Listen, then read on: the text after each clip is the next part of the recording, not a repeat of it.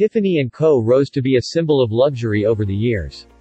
I tend to associate the brand with the little blue boxes. Whenever I see a small turquoise box, the first thing that comes to my mind is Tiffany.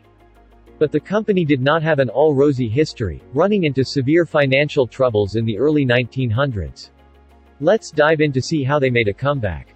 With $1,000, Charles Tiffany and John Young opened the Tiffany & Young store in 1837 on Broadway. At first, the store carried stationery and costume jewelry. After some time, another partner joined the company and they started selling more expensive jewelry and added items such as watches, ornaments and perfumes. Things started to take off when they designed wedding gifts for the famous performer, Tom Thumb. They then got further noticed after they built on their sterling silver designs in the mid-1800s. Charles Tiffany eventually bought out his partners and renamed the company to Tiffany & Co. in 1853. Tiffany & Co. repurposed some manufacturing sites to help the Union Army during the Civil War, providing swords and rifles. By 1867, Tiffany began to rise in fame after it became the first American company to win the grand prize for silverware at the Paris Exposition. Tiffany's customer base expanded to include wealthy Europeans, including royal families. Tiffany would make sure to accommodate any jewelry requests his clientele would have. In 1878, the company acquired the world's largest diamond, known as the Tiffany Diamond, which is still on display in the New York store. In 1886, Tiffany redefined the concept of the diamond engagement ring. He created a design that put emphasis on the diamond. The design was such that light would pass through the ring prongs and the diamond, which would accentuate the diamond's brilliance. The Tiffany blue boxes that were designed to carry the rings became as popular as the rings. Customers wanted to buy the boxes on a standalone basis. But Tiffany refused to sell solely the boxes. The company naturally became a reference for luxury lifestyles of the Gilded Age.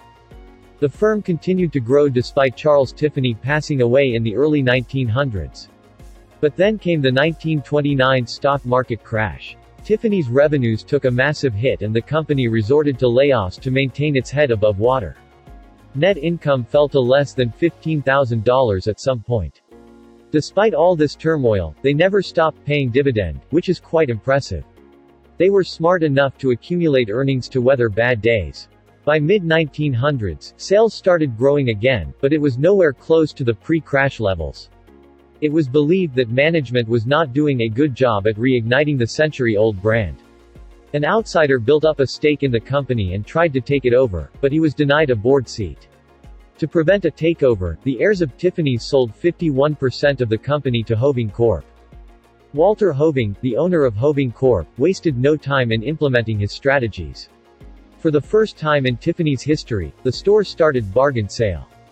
The inventory was also slimmed down to contain only best-selling items. Hoving also hired a bunch of talented designers to create the most luxurious line of jewelry. But the company also began catering for other types of clients, selling lower-priced items and opening more stores across the U.S. Tiffany's brand was further elevated by the release of the film, Breakfast at Tiffany's, adapted from the novel that was published in the 1950s.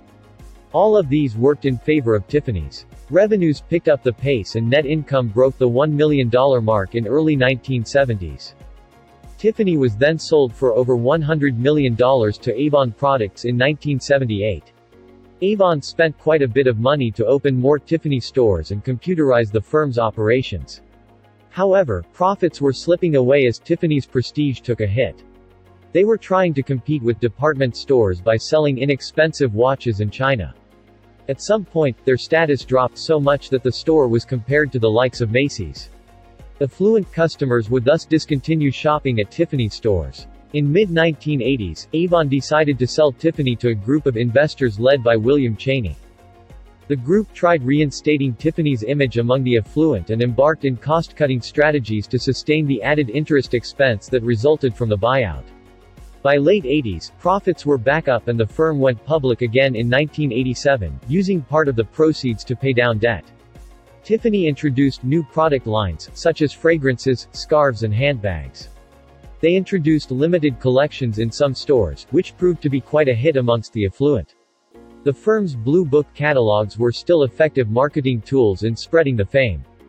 The early 1990s were tough for Tiffany & Co. as they were navigating a weaker economy in the midst of recession. They began concentrating on lower-priced items, but at the same time they strived to maintain their luxurious image. The mid-90s marked strong expansion internationally, opening stores in Italy, Taiwan and South Korea, among others. They also started a string of acquisitions, buying more than 100 manufacturers of precious metals and the likes.